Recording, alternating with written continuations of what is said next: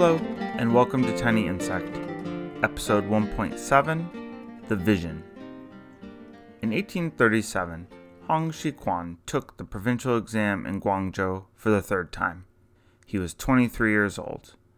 After sailing through the county and prefecture level exams, he felt like he'd hit a wall. The final results came in, and he failed again, third time. He was so weak from the 3-day exam that he had to be carried home from the examination hall. Once home, he collapsed into bed. His family found him delirious and mad. Sometimes he failed to recognize them. Other times, they had to physically restrain him and prevent him from hurting himself and others in fits of rage. They feared for his life. His cousin, Hong Reigan, later recalled that Hong Xiuquan had told his family that his life was slipping away and that he was about to die. And then, one day, he summoned them all to his side to say goodbye. After that, his family watched him lose consciousness, his head falling onto the pillow. Hong lay surrounded by his family when the angels came for him. His mother and father, sister-in-law, and his pregnant wife all stood at his bedside. There was also a giant rooster several feet tall, and small children wearing golden gowns. The angels beckoned Hong to come with them. Before leaving, he implored his wife to never remarry if he didn't return, and to rely on his eldest brother for financial support, as was right and proper. Hong reclined in a sedan chair as the angels carried him away. When they arrived at heaven's gates, Hong was greeted by, quote, beautiful maidens beyond number, but he, quote, cast no sidelong glances at them. Once in heaven, the angels took Hong to the imperial compound. They cut his body open with sharp knives, and removed his stomach and other organs, and replaced them with new ones. After the operation, Hong met with his heavenly mother, who told him the surgery was to help cleanse him. Now she would wash him in the river to complete the process. Only after she had washed him, only then, after he was cleansed of the earthly contamination, would he be ready to meet her husband, Hong's heavenly father. So, Hong's heavenly mother washed him in the river. Then, when he was clean, Hong went to meet his heavenly father. His father was clothed in a black dragon robe, wore a high-brimmed hat, and sported a golden beard that flowed down to his stomach. The Heavenly Father's golden beard immediately marked his Heavenly Father out as not being from China, as his blonde hair is not found there. But this didn't bother Hong. His Heavenly Father was tall, dignified, and heroic in stature. Hong approached and knelt before him. Hong's Heavenly Father then explained to him the truth of the world. He was Shangdi, the Heavenly Father, and he had created earth and mankind. He provided them all with food to eat and clothing to wear. Everything had come from him, but the people had forgotten. They'd forgotten what he provided. Instead, they were deceived by demons, and the people, quote, wasted those things which I have bestowed upon them as offerings to these evil demons, as if the demons had given birth to them and nourished them, end quote. Instead of helping them, he told Hong that the demons and evil spirits, quote, harm and kill them, and blind and capture them, nor do they know that I so deeply hate it and pity them. Together, Shangdi and Hong looked down on earth, and the Heavenly Father pointed out the particular demons who ravaged his people. He hated what his world had become, and pitied his people, and how the demons persecuted and oppressed them. To this, Hong asked him the most obvious question, a question that has bedeviled monotheists of all stripes for millennia. Quote, Father, if they are as evil as this, why don't you exterminate them? End quote. If you're so great and powerful, why do you permit evil to exist in the world? It's a fundamental question in all monotheist theology, and it's not easy to answer. Instead of diving into a deep and philosophical answer, the Heavenly Father told Hong that he could destroy the demons anytime he wanted, and he would destroy them all in the end. He could, anytime. Just you wait. But for now, Shangdi was content to only strike down the demons who were, quote, really intolerable. Hong's Heavenly Father then changed the subject and pointed out one demon who had been particularly naughty, the demon named Yenlo, the Buddhist god of the underworld. Yenlo, he explained, had recently taken up residence in one of the lower levels of heaven. So, Shangdi ordered Hong to drive him out. So Hong went to Yenlo and yelled at him and threatened him until Yenlo finally agreed to depart. But Yenlo had developed a loyal following, and many of heaven's residents began to follow him out and abandon the Heavenly Father. This wasn't exactly what the Heavenly Family had had in mind. Hong's older brother, the Heavenly Elder Brother, rode out with a legion of loyal angels and chased down all of the ungrateful traitors who followed Yenlo.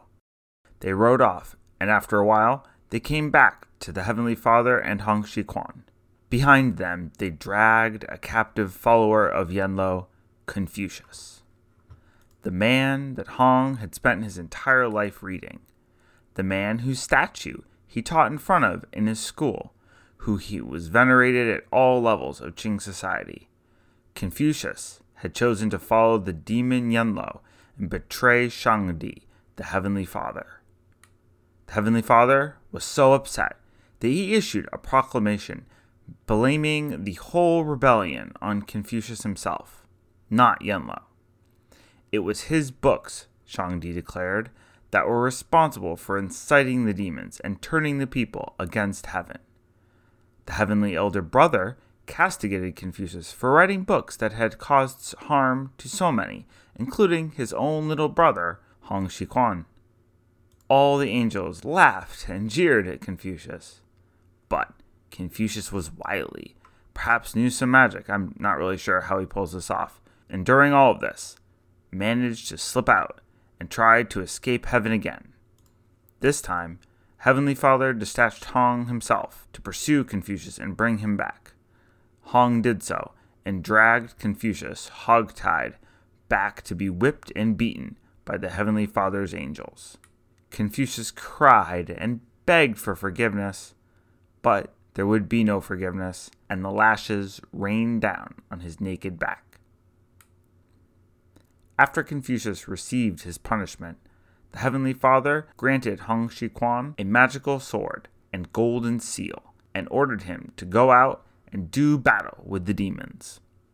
Hong handed the seal off to his elder brother, who held it up high behind him as a ward of protection, while Hong descended the levels of heaven, swinging his sword and driving out the demons.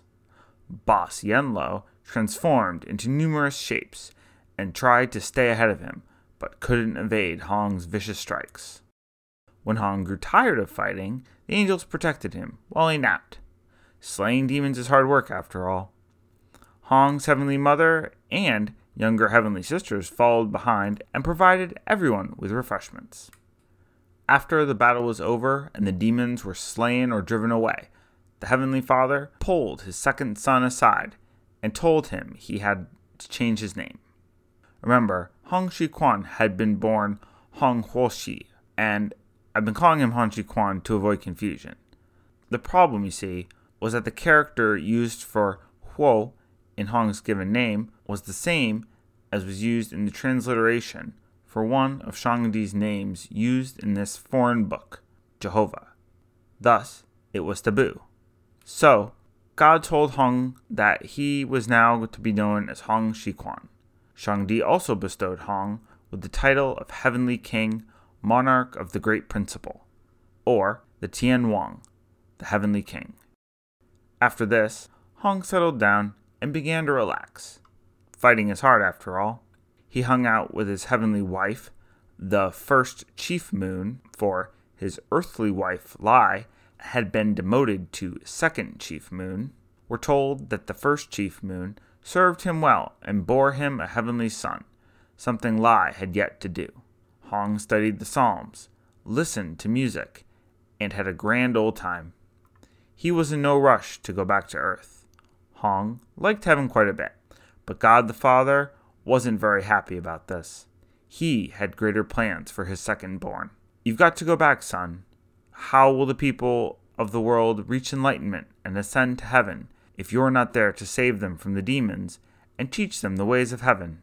To which Hong replied, and I'm paraphrasing here, "Sure, Dad, yeah, I'll go, but I've got this dinner party with elder brother tomorrow, and I can't miss it. But after that, sure, I'll go back." But then he just didn't go, even after the dinner party. One time, he started down to Earth, and then got cold feet, turned around and came right back. Earth sucked. But Shangdi yelled at him some more and ordered him to return to heaven and save his people. Eventually, Hong relented. Upon returning to Earth, Hong awoke and immediately told his earthly father and brothers that he was the true ordained Son of Heaven and was sent to exterminate the depraved and preserve the upright. He told his sister that he was the Son of Heaven. They had all become demons and must right themselves or face his wrath. Hong's family thought he'd gone crazy, so they locked him up and basically kept him under house arrest. His family would come home from a day hard at work in the fields to find him running around the room, shouting, "Kill the demons!" while slashing a non-existent sword through the air. Neighbors came to gawk. Once, when his father came to visit him and tell him to snap out of it, Hong declared, "I'm not your son. Can you scold me?" It's probably for the best that Hong's family treated him like a crazy person. By declaring himself to be the Son of Heaven, Hong was committing treason, or close to it. Under the imperial system that began with the Qin dynasty more than 2,000 years before Hong was ever born, the emperor alone was considered the Son of Heaven.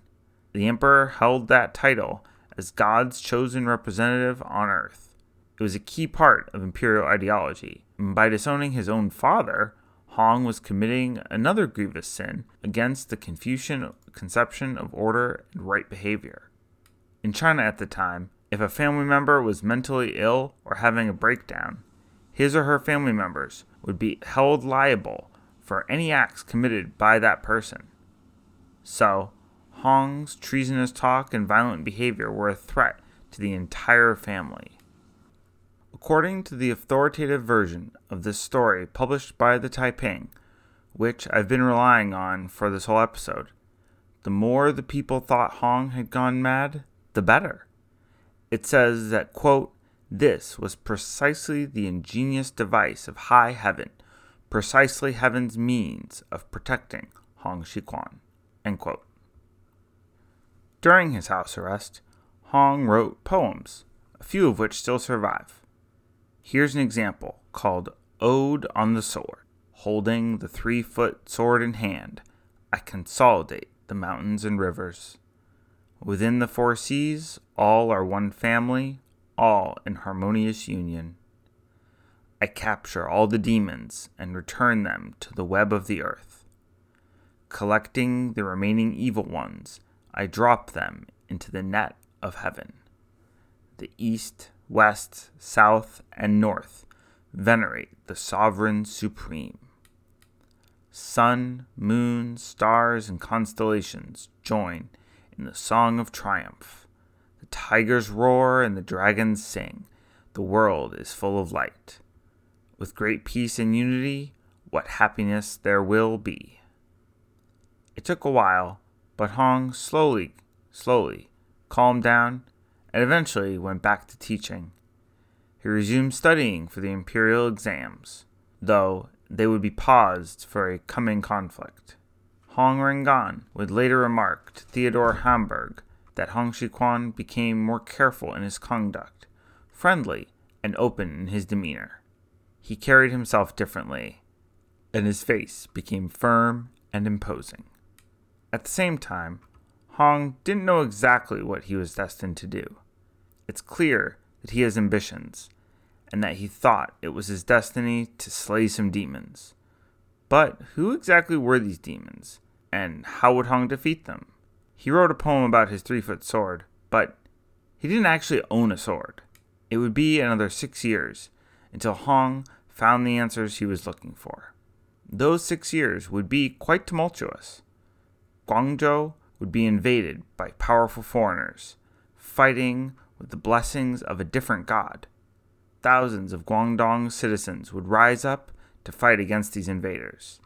But in the end, the Qing would lose the war, surrender, and the invaders would occupy Tyre Island in the Pearl River estuary. Their boats will drive thousands of bandits and pirates inland to ravage and destabilize the countryside.